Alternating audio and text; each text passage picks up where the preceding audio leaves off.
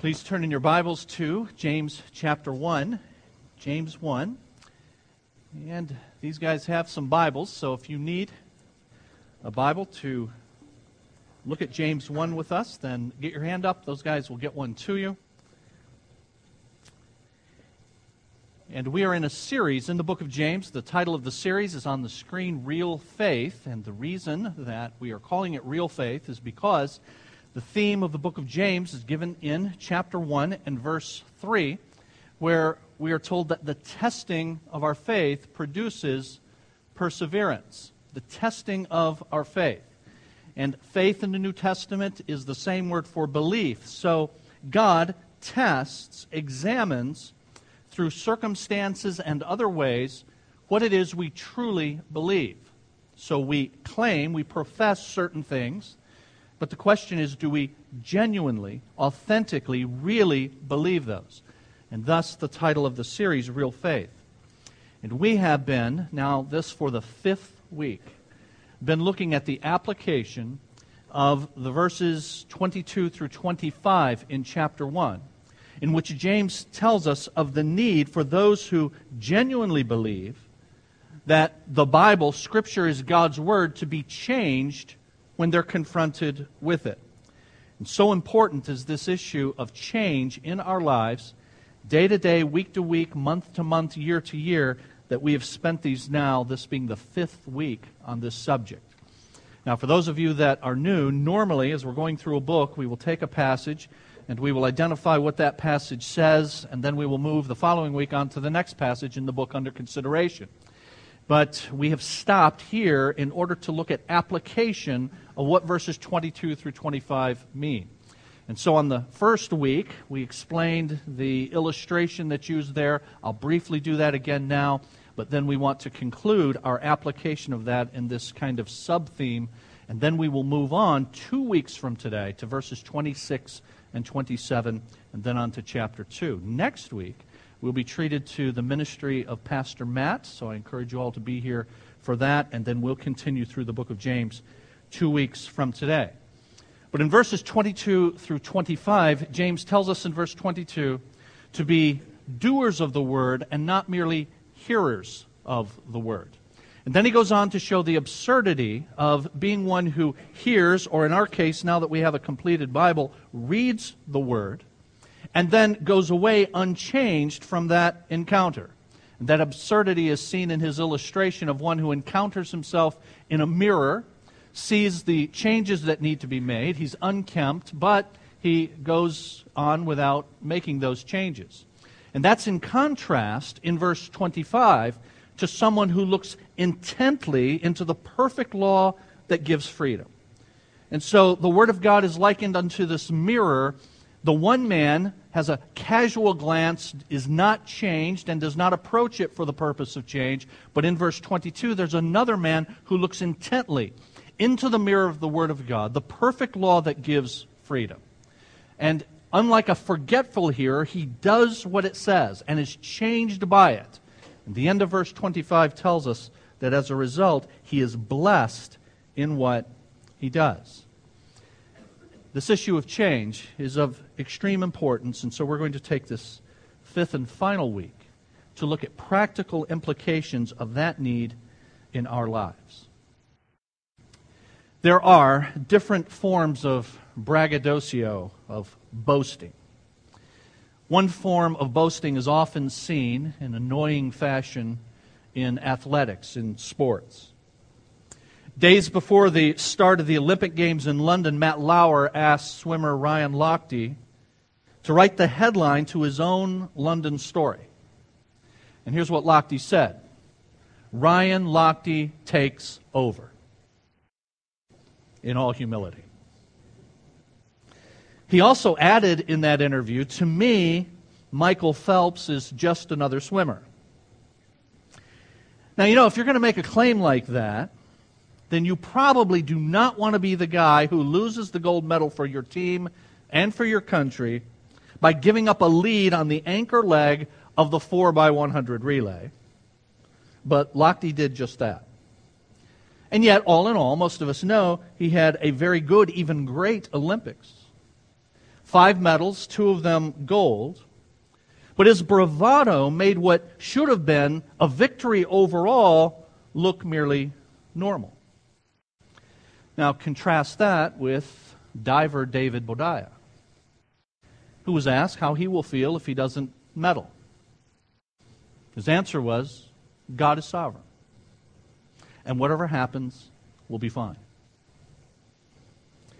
Now, in another understandable area, there's a form of bragging, of braggadocio, of boasting, that exaggerates our own fortitude and our own abilities. I remember years ago when actor Michael Landon was diagnosed with cancer, and he insisted that he's going to beat it. I remember years before that, the coach of North Carolina State, Jim Valvano, basketball coach. Some of you remember that they won the national championship in 1983 against all odds. He became a favorite. He was very enthusiastic, but he was diagnosed with cancer as well. He gave a very moving and memorable speech that you can look up on YouTube about his illness and about how he was going to face it and how he was going to beat it. But of course, both Michael Landon and Jim Valvano have passed away. Or there's the businessman who suffers an unexpected loss in business, but he says, I am better than this. I can beat this. So there is this boasting, there is this pride that takes a number of forms. And some of them are just annoying, as in sports. Some of them are understandable when it regards our health. But pride and boasting is fatal when it comes to our spiritual lives. And 2 weeks ago, we saw 4 truths that we must continually turn to if we are going to be changed by the Word of God. Last week, we looked at desires we must continually turn from. And today, we're going to look at a number of things that keep us, hindrances to our changing. And one of those I have for you in the outline that's inserted in your program. And it is this, that we still struggle with various forms of pride. One of the chief things that keeps us from changing is that each of us still struggles with various forms of pride. And we want to look at those various forms of pride, but let's ask God to help us as we do. Father, we come before you asking you to help us, acknowledging our need of your aid. Lord, this will simply be an exercise in futility without your Spirit moving upon our hearts. We ask for your grace in the form of your Spirit, convicting us, in the form of your Spirit illuminating our minds so that we can see the significance of what you tell us in Scripture. And then and only then can we go forth changed and changing. And so we ask you and we thank you in advance for what you're going to do. In the name of Jesus, amen. We still, all of us, struggle with various forms of pride. And throughout Scripture, God tells us how fatal pride is to spiritual life. He says in more than one place, as a matter of fact, here is 1 Peter 5, but he also says in the book we're considering, in James chapter 4 and verse 6, that God opposes the proud, but it's to the humble that he gives grace. Jesus began his famous Sermon on the Mount in Matthew chapters 5 and 6 and 7. And right at the beginning, in Matthew chapter 5, he gives what are called the Beatitudes, the blessings. Blessed are those who. And here's what he says at the very beginning. Blessed are the poor in spirit, for theirs is the kingdom of heaven. The Bible is making clear that without abject humility before God, the kingdom of heaven will not be our possession. It is impossible to have a relationship with God apart from the requisite humility, to come to Him and to receive what He alone can give. And therefore, blessed are the spiritually bankrupt. Blessed are those who understand that they come with nothing in their hands except our sin and the empty hands then of faith. Pride is fatal to spiritual progress, to spiritual change, to spiritual maturity. And we all struggle with various forms of this pride, and I have some of those listed for you in your outline. One of those is self-reliance. One form of pride is to rely upon myself in order to see change in myself. According to biblical counseling author Ed Welch, when someone says something like, "I can't believe I've done it again," or "I'm so mad at myself for doing this," Welch says when a person is mad at himself for repeating the same sin over and over again, now hear this, it's actually a veiled form of pride that assumes he's capable of doing good in his own power. He's minimizing his spiritual inability apart from God's grace. And so many of us, the reason that we have not changed and are not engaged in regular change in our lives is because we have this self-reliance that says it depends upon me. And we see that we believe that in the reaction that we have when we fail. And this is one reason that we fail, to get to root issues in our struggles. We hate the fact, now hear this, we hate the fact that we're losing at something. And we hate that more than the fact that God is grieved by our sin. And so we look at what's happening and we don't like it for various reasons. The effects it has on others, the effects it has on us. We're embarrassed by it. We know that God says I shouldn't do it. So we don't want it, and we're losing, and we hate that. But the question is, do we hate the fact that God is grieved by that more than anything else? And if we simply take this is a battle in which I must get victory approach, then we'll fail to see that the chief issue is whether or not our reaction to sin is centered on the effect it has on God, more than the effect it has on us and on others. That's why author Jerry Bridges says this: our attitude towards sin is often more self-centered than God-centered. We're more concerned about our own victory over sin than we are about the fact that our sins grieve the heart of God. So I ask you, dear friend, when was the last time you said to yourself, "Oh, how I have grieved the heart of my loving Father.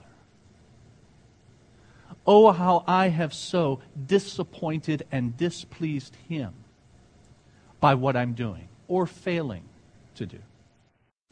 Instead, what most of us do is say, yes, this is something I need to discard. This is something I need to change. But at the center of that desire to change is not the effect it has on God, but the effect it has on us and perhaps on others. And then we engage in our own way of trying to change it. We have prideful self-reliance. And one way that we know we are doing this, engaging in this prideful self-reliance, is when we seek to do it, see change in our lives, seek to see that change without using the means that God has provided for that change.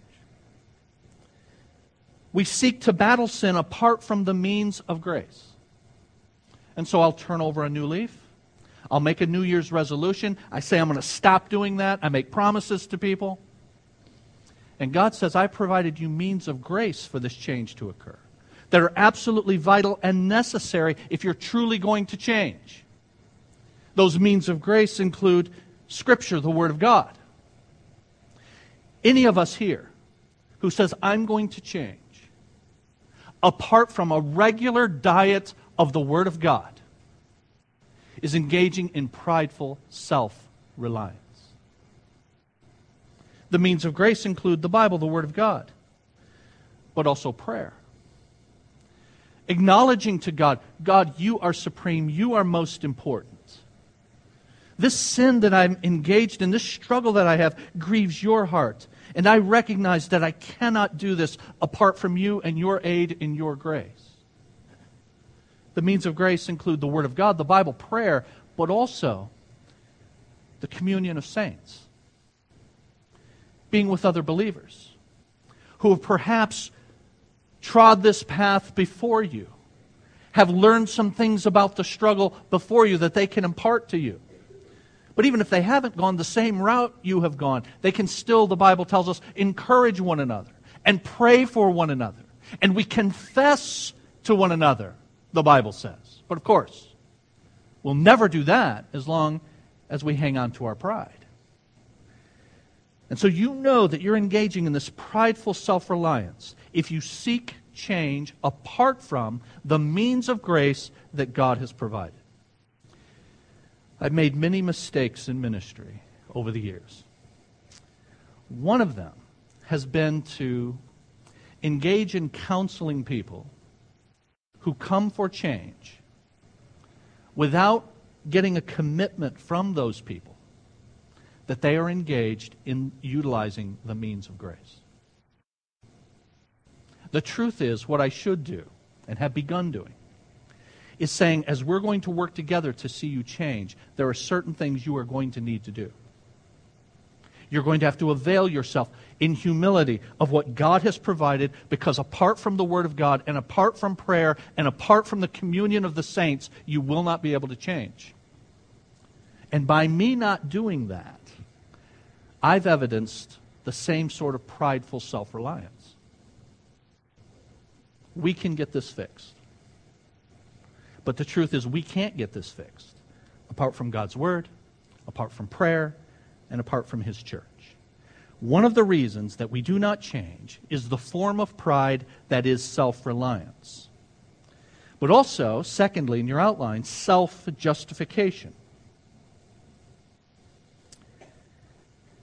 The book You Can Change, that I have cited at the bottom of your outline, says that self-reliance is this. It says, I'll do okay by myself. So we've just looked at self-reliance. And so I don't have to have God. I'm mad at myself because it's dependent on me, and I'm the one who needs to do this, and I can change apart from the means of grace that God has provided. Self-reliance says, I'll do okay by myself.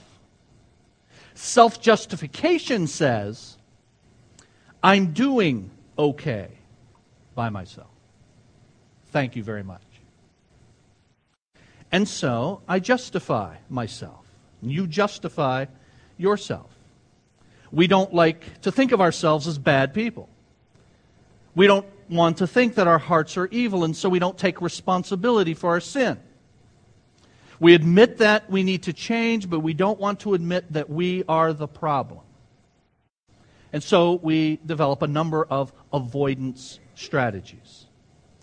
And some of those avoidance strategies are listed in your outline as well. One of them is to excuse sin. According to Tim Chester, the author of that book, there are 4 common ways that we excuse our sin. I'm going to put them on the screen for you. 4 common ways that we excuse. The first one is by blaming context. So the reason I sin is because of the particular context, the particular situation I was in when I did that or responded that way. And so we say things like, he just made me so mad, it was so unfair. You would have done the same thing if you had been in my situation. So we excuse sin by blaming the context. But another way that we excuse sin is by blaming our background, our upbringing. So we say things like, I am my father's son, or my mother's daughter. I take after my dad. He used to get angry. I learned my anger from him. My upbringing. So we're excusing sin by blaming the context, blaming our upbringing, or by blaming our personal history. Given all that I've been through, if you knew the path that I've had to travel, if you had to go down the road that I've gone through, if you knew what has gone on in my life, my personal history is the reason that I sin. And then a fourth way is biology. I'm hardwired for this. Hardwired for sin.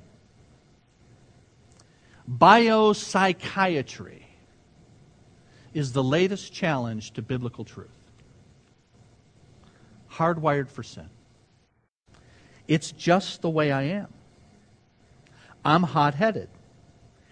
And the implication is there's nothing that I or nothing that can be done about it. And so, friends, we excuse sin in all of these ways and more. And there is truth in all of these. Of course, there is a context in which all of us sin. Of course, all of us are affected by what we have seen modeled in front of us in the homes that we had, assuming we had a home. By the things that we've gone through in our personal history. And we are all wired differently, uniquely made, and therefore have unique ways in which our sin manifests itself. There's truth in all of these. But hear this. Though they are all influential, none of them is determinative. They all influence us. None of them determines what we choose to do. We would much prefer to be known in our pride as defeated rather than disobedient. Something or someone outside of me, and that's the key, outside of me, has got me, defeated me.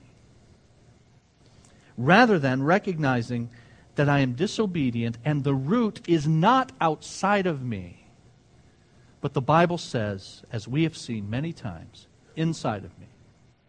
Matthew 12:34, out of the overflow of the heart the mouth speaks. Luke chapter 6, verse 45.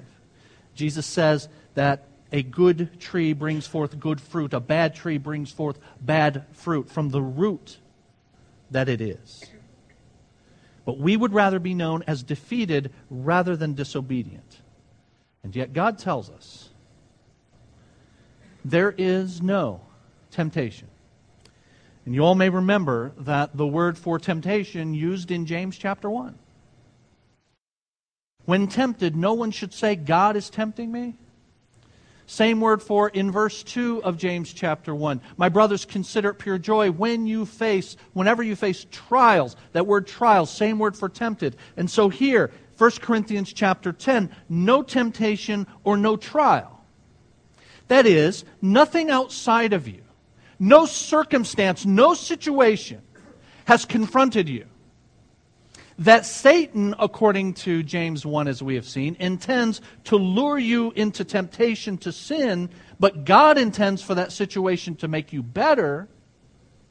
None of those situations has seized you except that which is common to man. And God is faithful. He will not allow you to be tempted. Better, He will not allow you to be tried. Because God's intention is not to tempt you. James 1 says He tempts no one with evil. Satan's intention is to use the same circumstance as a temptation to sin. God tries us. He's trying us to make us better. But none of that trial is beyond what you can bear. But when you are tried, God will provide a way out so that you can stand up under it. Dr. Combs preached for us several months ago. He actually preached from this passage.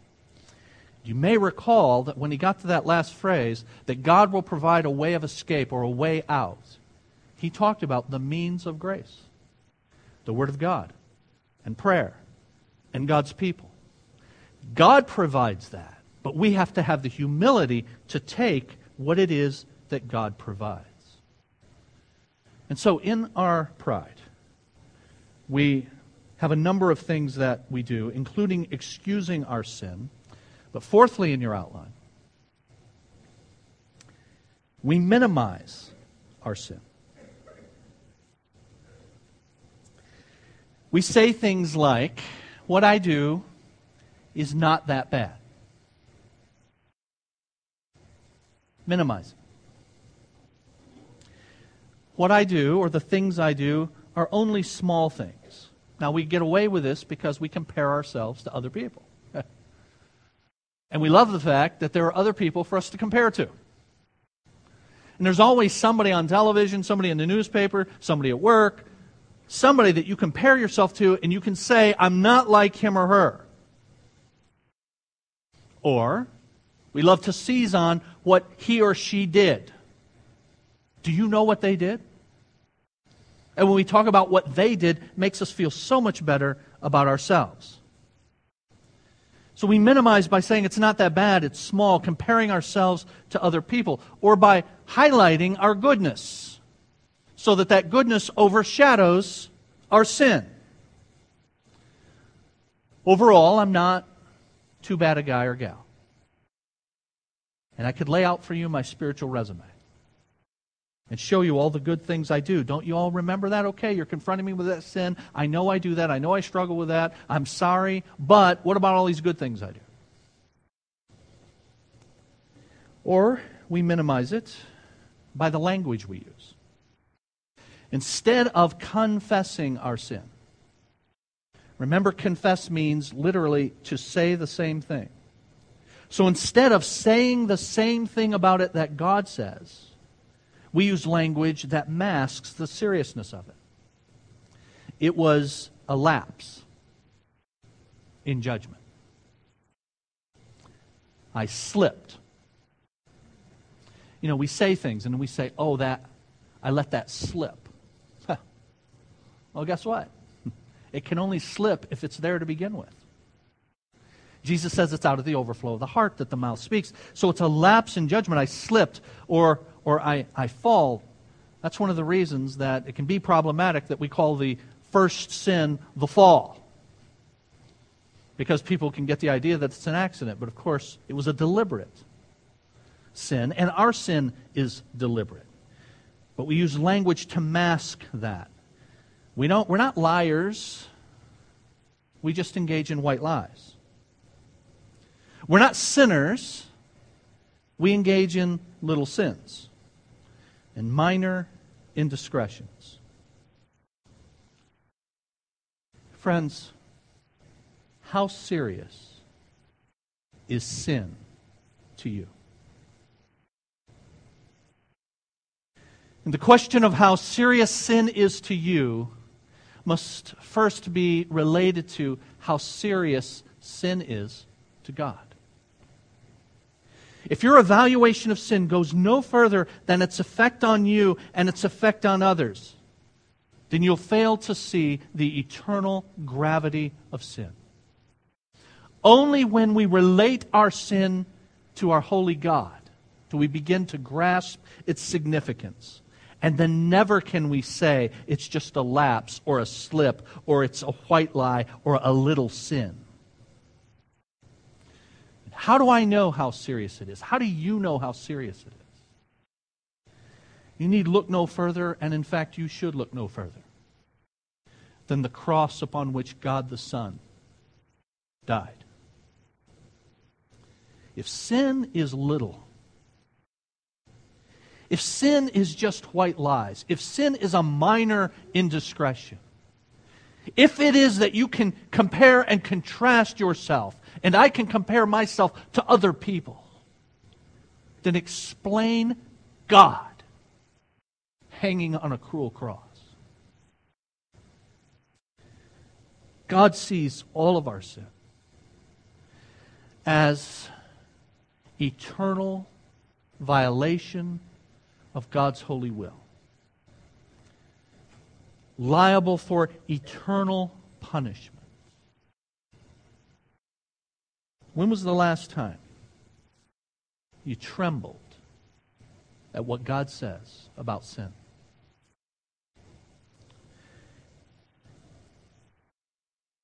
But God says this is the one I esteem. He was humble and contrite in spirit and trembles at my word. It all assumes you're in God's word. It all assumes that you crack open that book that most of you have in your lap beyond the 40, 45 minutes that we're together, when you can tune it out. But rather, you look into it and you see God's holy character there and you say, oh my. You say like Isaiah did in Isaiah chapter 6, I am ruined. I am a man of unclean lips and I dwell among a people of unclean lips. So we minimize our sin, and it's one of the forms of pride that keeps us from changing. And then fifthly, we seek to hide our sin.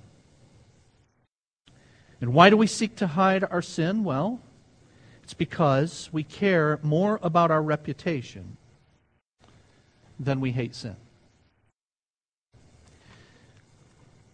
Okay, I can acknowledge that I'm a sinner to me.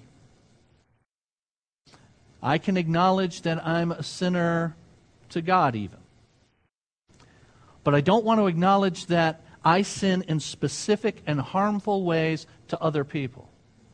Because my reputation with other people is more important to me than is my hatred of sin. I'm willing to stop sinning as long as nobody else knows I was. But the truth is, many of our sins take place in a relational context, don't they?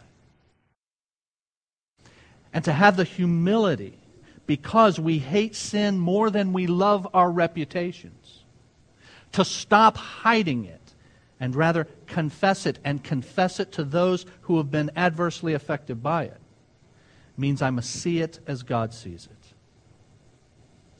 The Bible warns against hiding our sin. He who conceals his sin does not prosper, but whoever confesses and renounces them finds mercy. And of course, we have a long and inglorious history, going all the way back to our first parents, in Adam and Eve, in this issue of hiding our sin. Adam and Eve, you'll recall, in Genesis chapter 3, immediately hid themselves from God. They hid themselves from God, hiding from Him with whom they had an open and relationship of communion. But now because of sin, they hide from God and they hide from each other, and we continue that process. Now what's the answer? What do we do? Rather than hiding, we repent. Repent, you remember last week, means a change of mind. It's a change of mind about what we believe about ourselves. Most important, what we believe about God, that God is bigger and that God is better, we saw last week. But it is also a change of mind about our sin. And when we repent, we are saying that there is nothing more important to me than being in right relationship with my God. My reputation is not more important than that. There's nothing that's more important than dealing with sin. And so author Jerry Bridges gives us a way to deal with this. Now, before I give you his quote, I want to show you one more verse of Scripture where God talks about our propensity to hide our sin. Everyone who does evil hates the light, will not come into the light for fear that his deeds will be exposed. But whoever lives by the truth comes into the light, so that it may be seen plainly that what he has done has been done through God. And so it is a vestige of our sin nature, even if we have come to Christ, even if we have been rescued and saved, born again, that we hide our sin as our first parents did. How am I going to come from out of the hiding and into the light Grace breaks this cycle. Grace disarms the fear of exposure. It brings us into light and into the arena where change can take place. And so author Jerry Bridges says this: the gospel, applied to our hearts every day, frees us to be brutally honest with ourselves and with God. The assurance of His total forgiveness of our sins through the blood of Christ means we don't have to play defensive games anymore. We don't have to rationalize and excuse our sins. We can say we told a lie instead of saying we exaggerated a bit. We can admit an unforgiving spirit instead of continuing to blame our parents for our emotional distress. We can call sin exactly what it is, regardless of how ugly and shameful it may be, because we know that Jesus bore that sin in His body on the cross. With the assurance of total forgiveness through Christ, we have no reason to hide from our sins anymore. Now, that is absolutely true. But the converse is true as well. As long as we continue to hide from our sins, it is a sure sign that we do not appreciate the sacrifice that Jesus has made for those sins. So, dear friend, we engage in all kinds of ways that keep us from changing because we still demonstrate various forms of pride in our lives. Here's a second way that keeps us from the change that we should desire. And I have it for you in your outline, and it's this: we hate the consequences of sin, but not sin itself. We hate the consequences, but not the sin itself.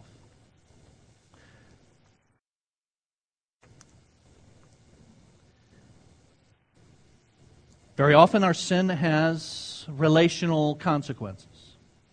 So in our marriages, in our parenting, in our work relationships, our sin shows up. It has ill consequences.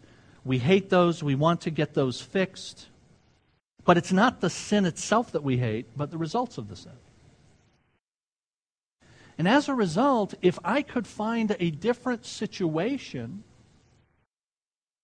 where those consequences aren't in front of my face anymore, if I could leave that spouse, if I could change that job, if I could somehow deal with that child, kick him or her out of the house, something, then I don't have to deal with these consequences. But still, there is the sin itself. There is still the heart that gave rise to that sin. And we must come to the point that we hate the sin more than we hate the results of the sin. This is why we don't often get to root issues in our lives. We simply want it taken care of on the surface. So think about the struggle or struggles that you have personally. You say, I want them fixed. I want them taken care of. Then ask yourself this: why? Why do you want them taken care of? Well, because they're causing me all kinds of pain. That's not an adequate reason. Well, because they're causing all kinds of other people pain. That's not an adequate reason. The only adequate reason for us to desire to be rid of sin in our lives is because it grieves the heart of the God who made us and the Savior who gave Himself for us. And any less motivation will not be lasting. And that is one of the main reasons we don't change. We hate the consequences of sin rather than the sin itself.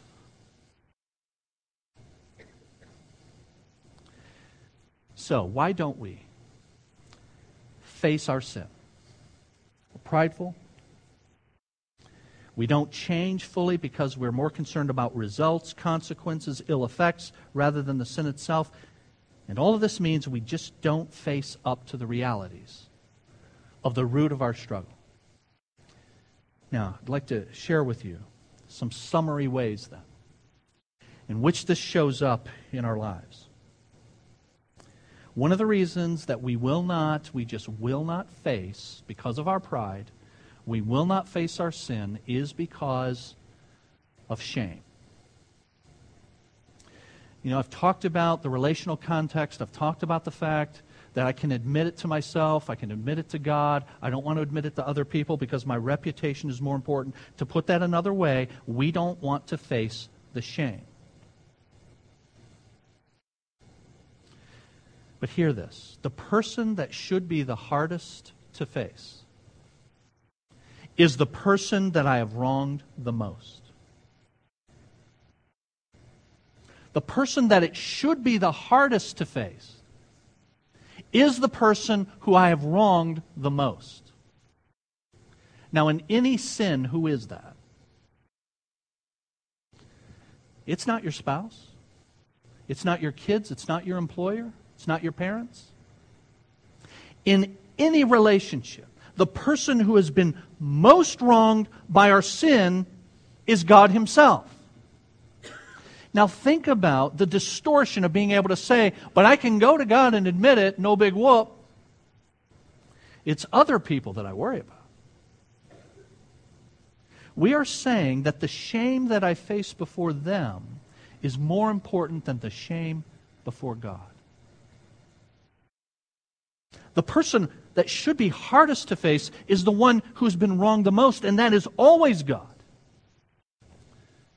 This is why, as an illustration in just human relationships, this is why a family that has been offended by a criminal, violated by a criminal, often gets to speak at sentencing.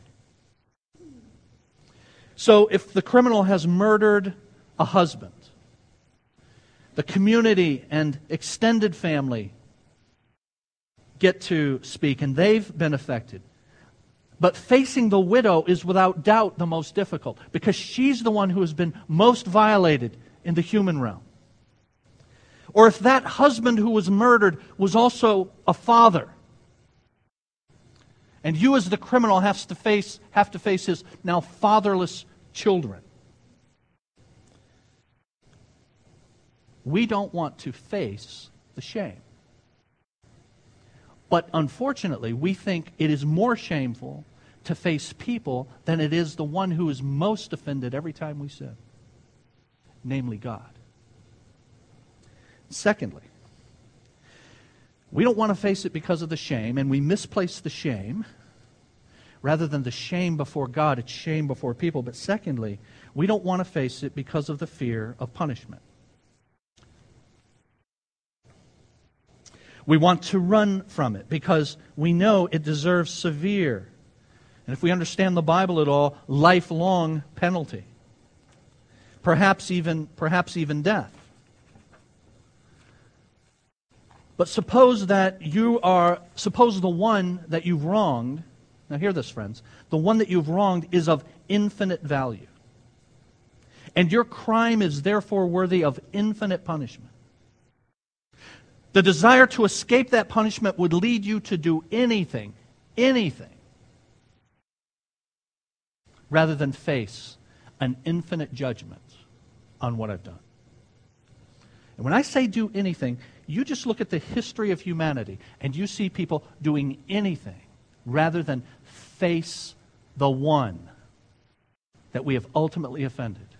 Engage in self-mutilation. I'll lock myself up in a monastery. I'll submit to being crucified to show that I'll take my own punishment for this. Anything, but I want to make up my own because I can't stand before you, the infinite one that I have offended. Because I know it deserves as bad as self-mutilation is, or lifetime in a monastery, or submitting yourself to crucifixion is. In all of those self-inflicted punishments, they are temporary. But standing before God and the punishment that I deserve won't be temporary. It's an infinite offense against an infinitely holy God. But what if the murder that you committed was also payment for your crime. The one you killed was actually there to die to pay the punishment for, in the words of one songwriter, every bitter thought and every evil deed that crowned your blood-stained brow. That murder that you committed and I committed, and that lying, and that treachery, and that mocking, and yes, that pride that brought all of it about is the apex, it's the summation, it's the totality of every sin of thought and word and deed ever committed. And Jesus, God the Son, absorbed it so that you don't have to.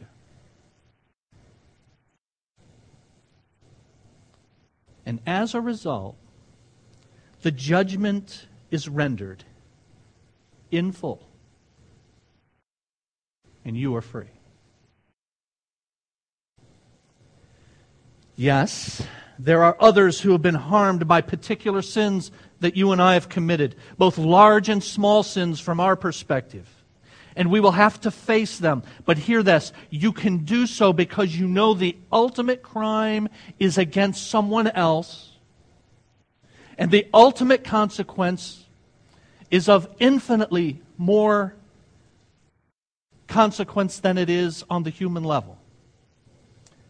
And that's why David said in Psalm 51, after he had sinned against his wife, after he had sinned against Bathsheba, after he had sinned against the nation by committing adultery, he says in Psalm 51 and verse 4, God, against you and against you only have I sinned.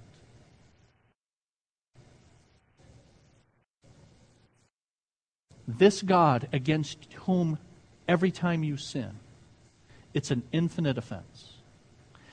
Every time you sin, and I sin, it deserves an eternal punishment. But this God has come to absorb the punishment for you in the murder that we committed by placing Him on the cross. And further, He's invited you into His family. Yikes, He's invited us into His family. He's invited you, a murderer and a thief and a liar, like me, a murderer, a thief, and a liar. And He has invited you into His family and into His home and into His confidence. And so as a result of that, your response and my response should be, we love this God. And out of love, because He first loved us, and because what He believes and His reputation and offense against Him is always most important, then I am willing to come clean about what I have done. I'll quote author Jerry Bridges one more time.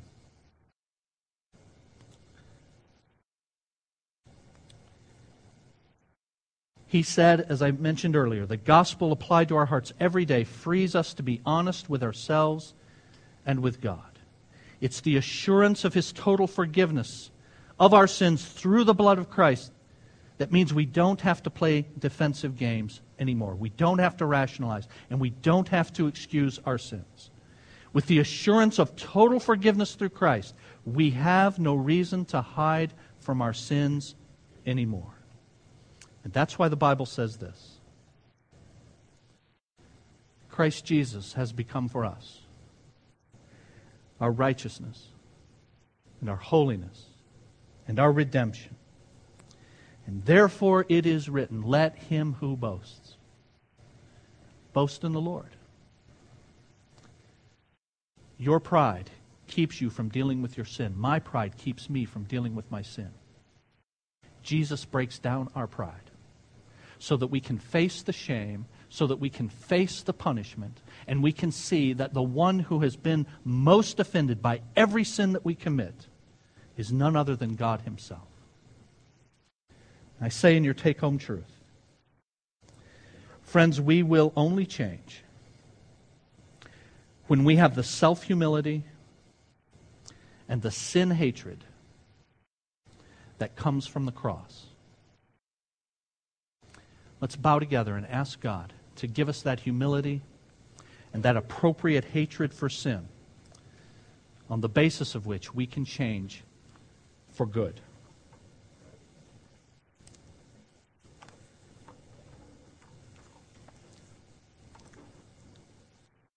Our Father, we thank You for this look into the pages of Your Word, to see again there how You view sin.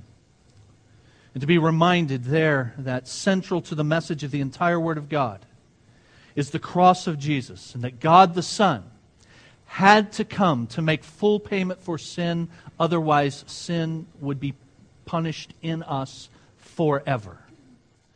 And so, Lord, I pray that the practical implications of that would be very real to me and very real to us in our everyday lives. Help us to see, Lord, that the most important person who is offended in every sin we commit is not us, it's not others, it is You. Help us to value You more than our reputation. Help us, Lord, to hate sin more than we value our own pride and the way we are seen by others.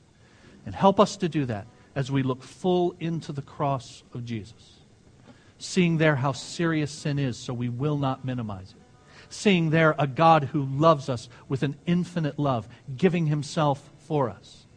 And help us to see there that our sin has been paid in full. It has been judged by God the Father and God the Son. And therefore, the most significant payment has been made.